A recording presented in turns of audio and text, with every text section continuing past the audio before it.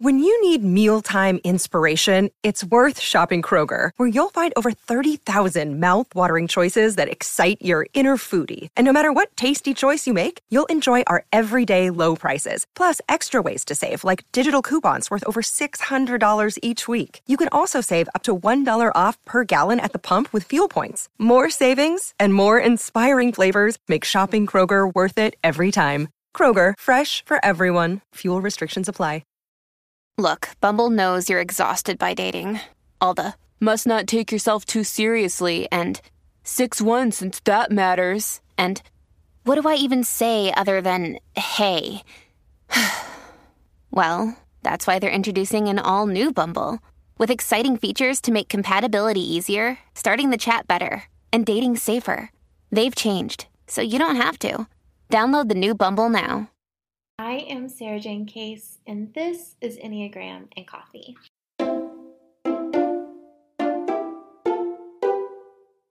Hello, friends. Welcome back to the podcast. Happy Friday. I hope the week has treated you well. Today, we are talking with Christa Hardin. Christa is a relationship expert, author, and the host of the popular Enneagram and Marriage podcast.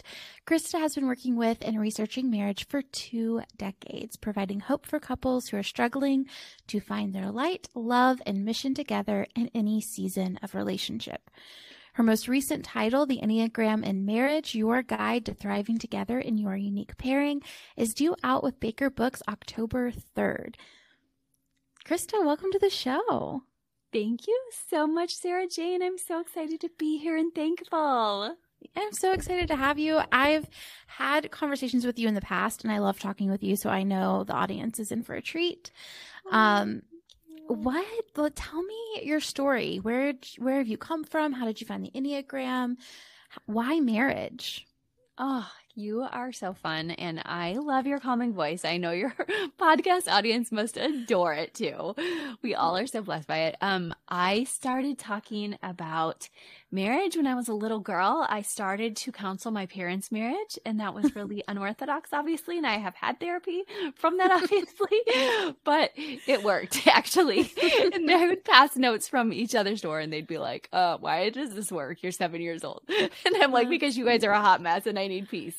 And so I need joy. What else can I say? Mm-hmm. So I think our personalities sort of start early. And I was like problem solving, hacking through with them, Gen X. And it kind of just worked and flew through my adolescent years. I would lay friends on the bed and type in progress notes. Wow. I didn't know what they were, but I would be like that. And like my first research project in high school was on the interpretation of dreams. And so I have just always had an interest in psychology and Freud, and it kind of became more relationally wired just when I started, like I said, in these young years to be like, I'm decent at this. And you don't have to be perfect at things that we do. We just have to be good at it. So I found that pretty young.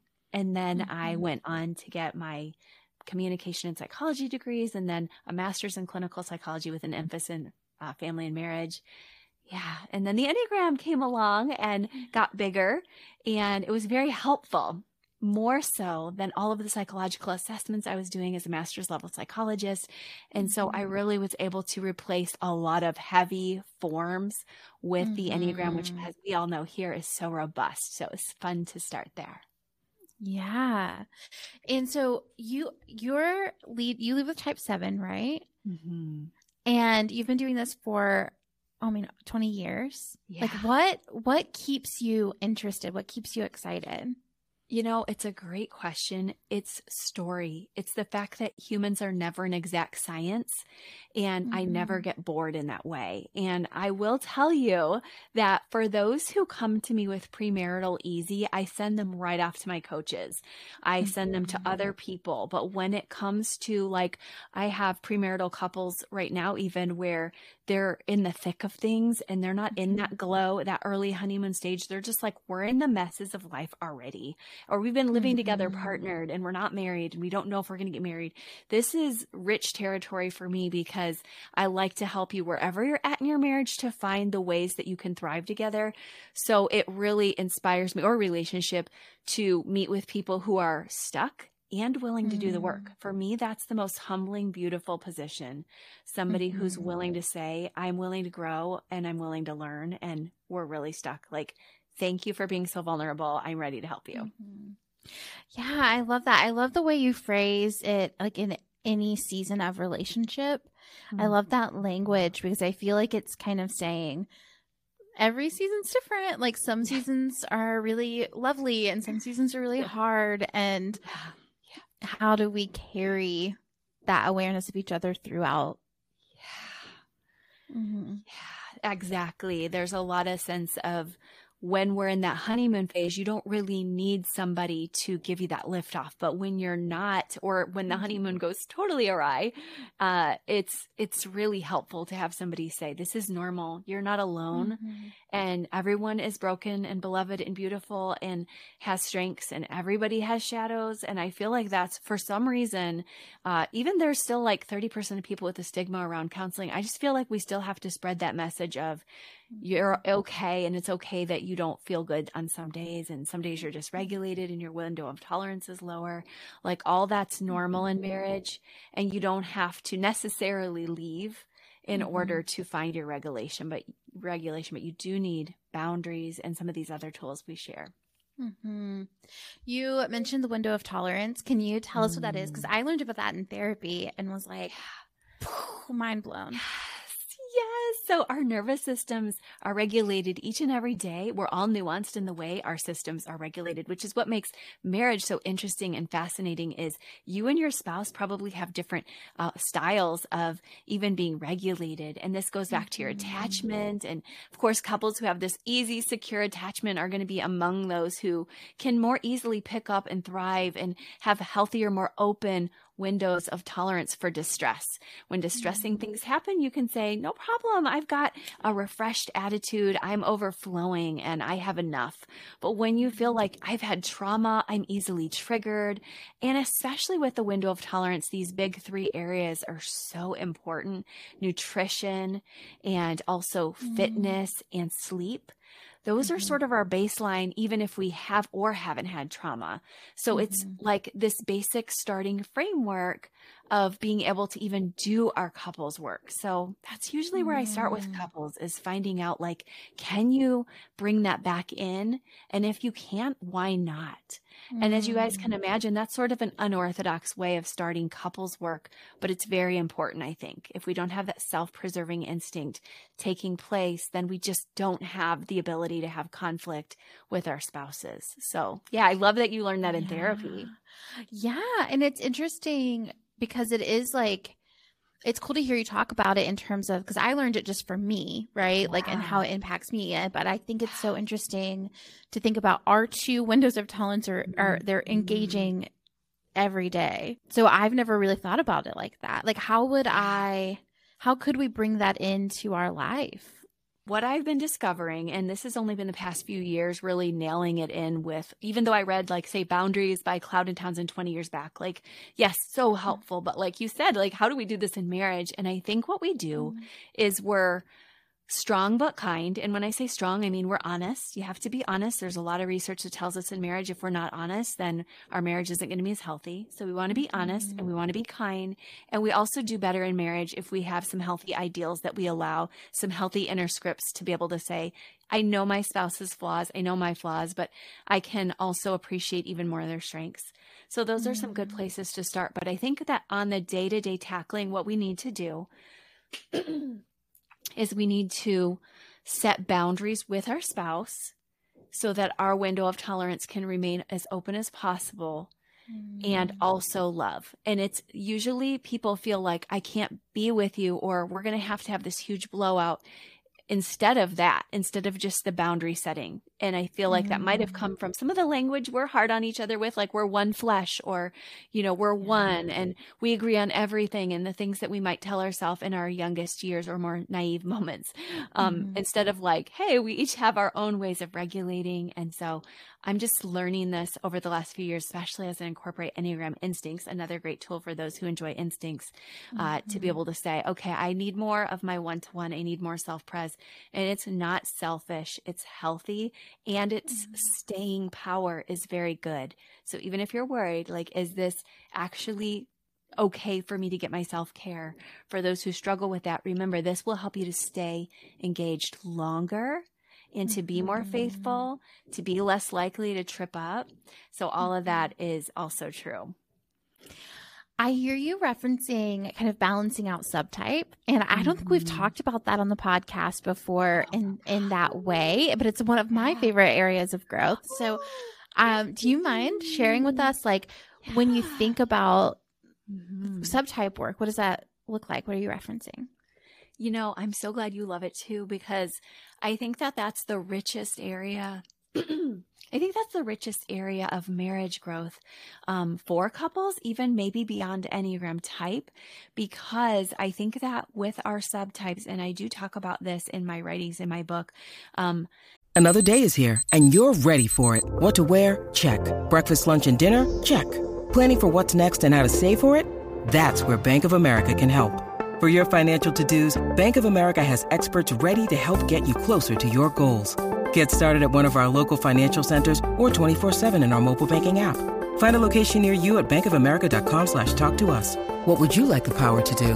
Mobile banking requires downloading the app and is only available for select devices. Message and data rates may apply. Bank of America N.A., member FDIC.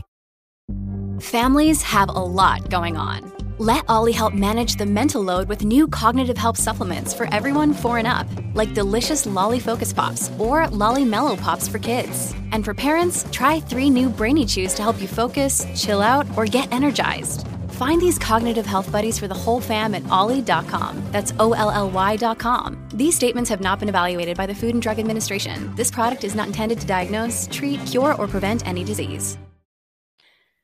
Yes, instincts and subtypes, some people might know, are terms that are very similar. And I'm going to switch over to instinct language, but do understand that if you're a 1, your instinct may look different if you're self-preserving than, say, a self-preserving 4. So you can dig deeper with me, with Sarah Jane, with many people on the subtypes. But the 3 basic instincts are self-preserving, sexual, and social. And so those 3 instincts really are deeply embedded in our epigenetics, in our families. And so it's so important that we know it didn't just start with our parents. Usually we go 1 generation back. It's all their fault. This is threads and, millennia of people who have found these ways of surviving. And there's something to honor about that. Like, I'm self-preserving because my family taught me that I had to take care of me. Or I'm social because we learned in our community that if we didn't take care of each other, nobody would. So there's a sense of like, wow, yes, they're all 3 important. You need the one-to-one for creating. But what happens is we usually feel so strongly about one of those mechanisms in marriage and in life that we baby it, that we coddle it, that we give it most of our attention, and at least 1 or 2. But usually there's a 3rd instinct that doesn't get much attention.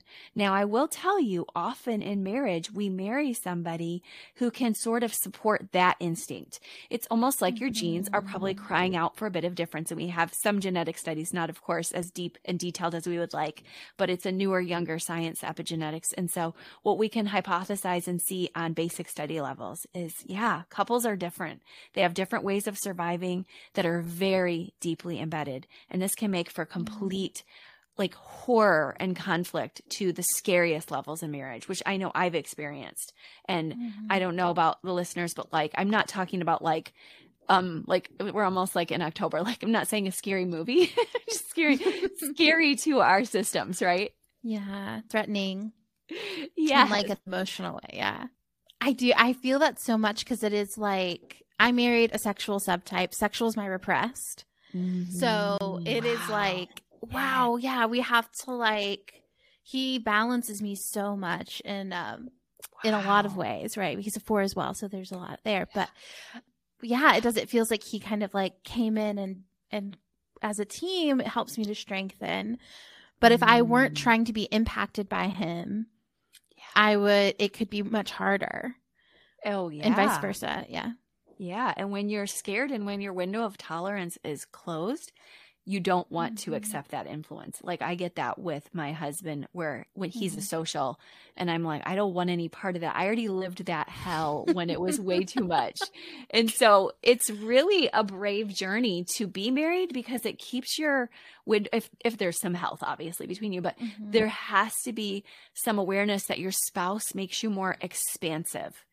Because they're right there to say, like for your husband, for him to say, like, this is a safe place. Like maybe it wasn't for you, but it is now. And also he can help to grow in that too. Because like we said, sometimes when one of them's dominant for us, it's so dominant that it can be a bit terrifying for the person on the other side or a bit overly enveloping. And we're now not co-regulating, but we're codependent. And so that's important for everybody to be looking at too when you're like, how do I share my instinct with my spouse? You don't force it on them. Yeah. Well, what's the difference between co-regulation and codependence? Co-regulating is more like, when I first came on and you guys heard me say, Sarah Jane's voice is so calming that I love that. And I often try to project that to my clients. I feel like I learned that from a lot of heart types in grad school and a lot of Sue Johnson's couples work, which I've always enjoyed. She's all about attachment and emotionally focused therapy, as you probably know. And so just being able to learn and glean from each other. We do this as spouses where, we invite one another into our best gifts each day and each moment of each day. If we can, whenever we engage, we want to be sharing. I'm a 7. I want to share my joy with Wes. And when I don't have it, I'm hoping that he can give me his gifts and then I'll be able to have that joy again. It's like we refresh each other continually. But I think that when we're in marriage and we're sort of locked in to these senses or the codependency, there's a sense of demand that comes along with that. Like, you're my spouse. You're supposed to do everything to make me feel regulated. And there's none of that self-care that we talked about at the beginning of this episode or ownership over my own regulation. And so sometimes we might have to talk to each other about that. And a good example of that Wes thankfully lets me use our crazy examples on either end. My book talks more about my crazy examples, but here's one of Wes's is he's struggling with sleep right now. And he's a type 1. So sometimes he wakes up extra grouchy because he's really tired and his window of tolerance right from the get-go is I've got to go see 20 patients today. As a medical provider, I'm exhausted. I'm going to put on a happy face for them, but I'm not really happy.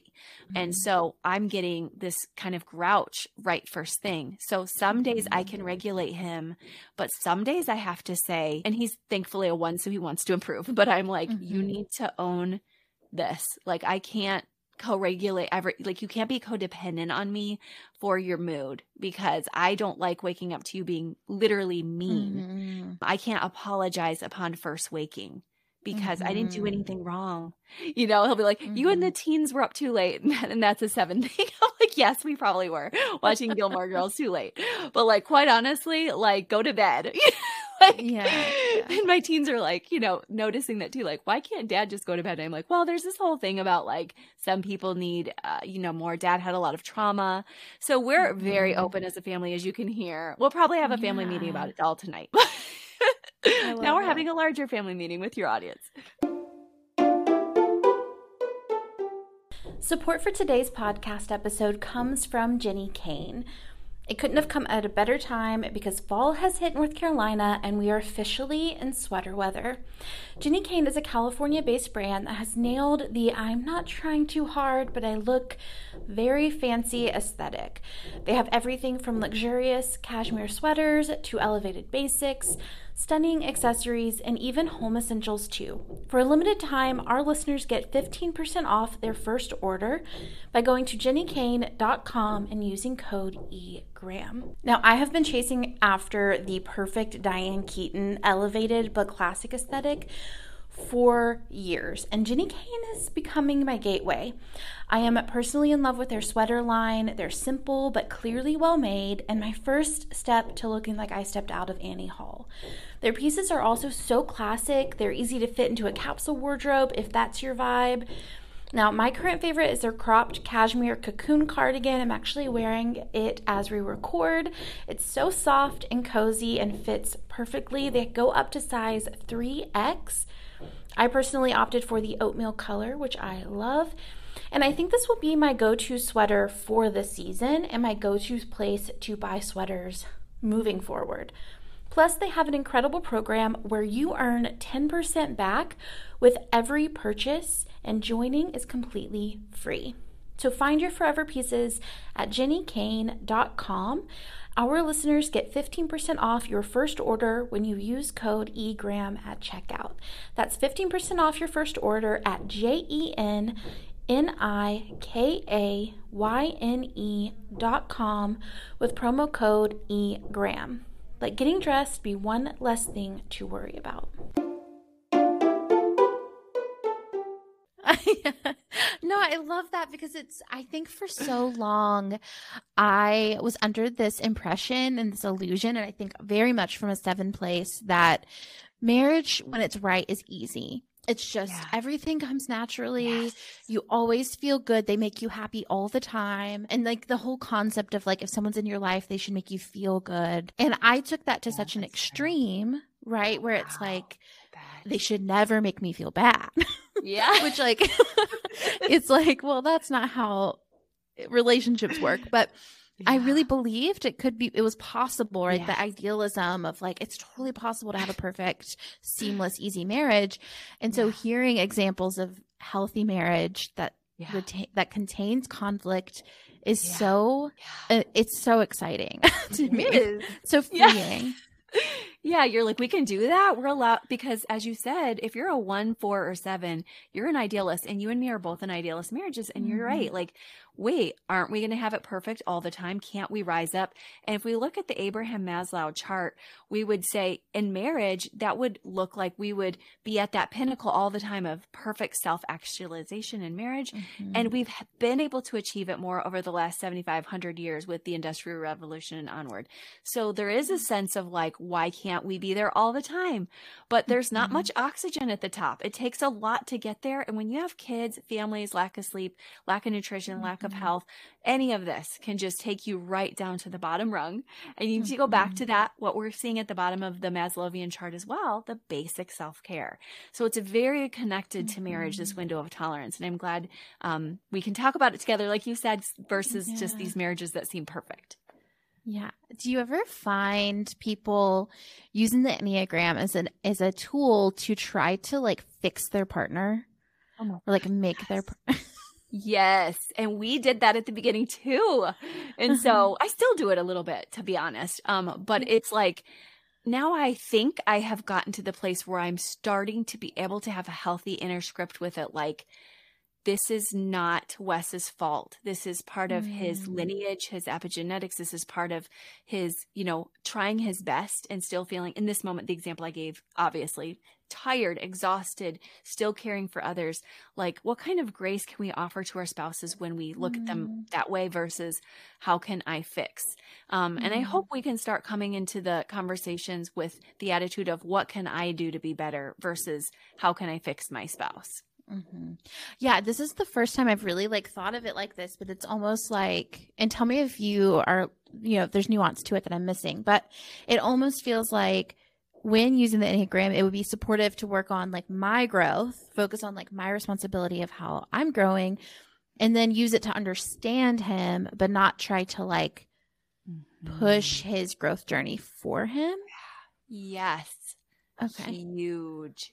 Absolutely huge. And that is one of the reasons I almost didn't include the negatives about each type to the level that I did in marriage in my book.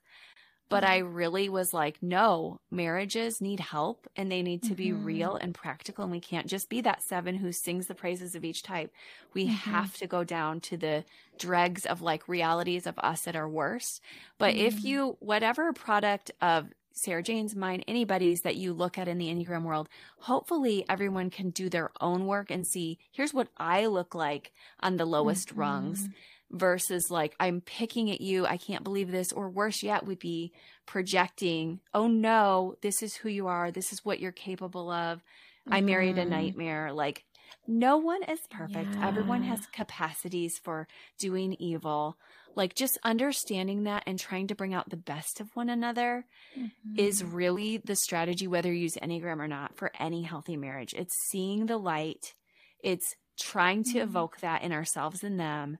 And when we have to talk about conflict, coming at it from a lens of complaint, not criticism, meaning I'm allowed to tell you what's hard for me, but it's not about who you are as a 1, a 2, a 3. It's just in this moment, this is a difficult experience for me. How can we curiously make this better that it also won't dysregulate you? Yeah. Oh, that's so good. If I'm starting out and my husband and I or my partner and I are looking into using the Enneagram in our relationship, where do we start? Like, what's our baseline starting point? I love that question. I think that it's a good thing to start with a basic test, even though we know tests are sometimes wrong. Truity.com has a nice basic test. I think that there are spaces you'll find your favorites online. Obviously, everyone will be nuanced there. Once you do that, I think that checking in with a coach or counselor, if you can afford it, to just do even one session for typing, it's very helpful because the Enneagram is a complex test. I don't know if you ever mistyped at the beginning. Did you? I typed as a 2. Yeah. Okay. And loved it. I was like, oh, I'm so helpful. My husband was like, keep going. That's hilarious. Oh my gosh. Yeah. Yes. And I had that with the IEQ 9, I believe it was, typed me as a self-pres 4. And Wes the other day, I was reminding him of that, and he goes, no. And I was like, I know. I was like, I think it just, we have some of us enjoy tri-type theory, or we have our spaces that we spend some time in because we're not just the one type. We want to be more expansive, but he knows me. He's like, no, you're a 7. And some people we know want to be 7s, but they're not. And it's just, you have to sort of own your type of the good, the bad, the ugly. So that helps to meet with somebody to talk about it, and also to read good books about it that go a little bit deeper. I would say just don't run. Once you find your first type, don't just run. Start walking, taking some deep breaths with it, and looking at those core fears to see, do these resonate? Do the core gifts resonate? Once you know your type, I think bringing it to your spouse and allowing them to hear you talk it through so that they know you're not up to just change them and cajole them and get them to do one more of your, tests that maybe you've done on them before, but that you're actually learning and growing yourself. As you said, Sarah Jane, that's what kind of made Wes pique his interest, even as a very busy one. He was like, okay, you've done how many tests? We've done so many on me as your human guinea pig throughout grad school. Are you sure you need another one? And then when I was like, yeah, but these are my issues that you've been sort of telling me about over the years, he's like, I'm taking this test. And so it was an invitation once he saw I was actually changing and doing my growth work. So that's a great place for couples to start, is doing your own growth work and making sure you have your type right. Oh, I love that. Do you have any words of wisdom before we kind of start to wrap up? Anything that's lingering? You're like, I hope I get to say this. Yeah. Okay. I think that I would let couples know the good news is we've talked a lot about your early shine and your honeymoon and how glowy you are, and then how you're at that stage in the middle seasons of marriage sometimes that have lost their glimmer and shine, and you find yourself in shadows or darkness. I do want you to know, when you immerse in this work of learning who you are and what regulates you, and learning your fears, and then being honest about them in kind ways together, even if you have to take rest in between, I think the very best thing you can do is truly immerse in that work, and you will rise up in that 2.0, and you will become more expansive together and find out how you flow the best together. And it is a beautiful thing. I know Wes and I have had the opportunity to just really serve our community well within that. And like I said, we don't always stay there. We're not always at the top of that mountain, but we have a lot of those moments together, and it's a rich experience to be able to do that with respect and with love. So that's what I would encourage you guys on. I love that. And I will say, your book comes out October 3rd, right? Yes. And I got a description from you about my pairing with my husband, and it was so in-depth, so intricate, so eye-opening. I mean, I've been studying the Enneagram for years, and so I know this book is going to be so good. I can't wait for everybody to read it. Yeah, it's going to be marriage changing. Oh, thank you. And I have every pairing in there, a mini treatment plan for each one. Oh, amazing. Thank you so much for joining us, Christa. It's always a joy. You too.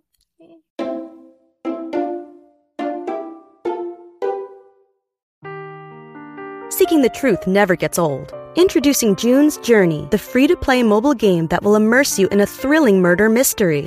Join June Parker as she uncovers hidden objects and clues to solve her sister's death in a beautifully illustrated world set in the Roaring '20s.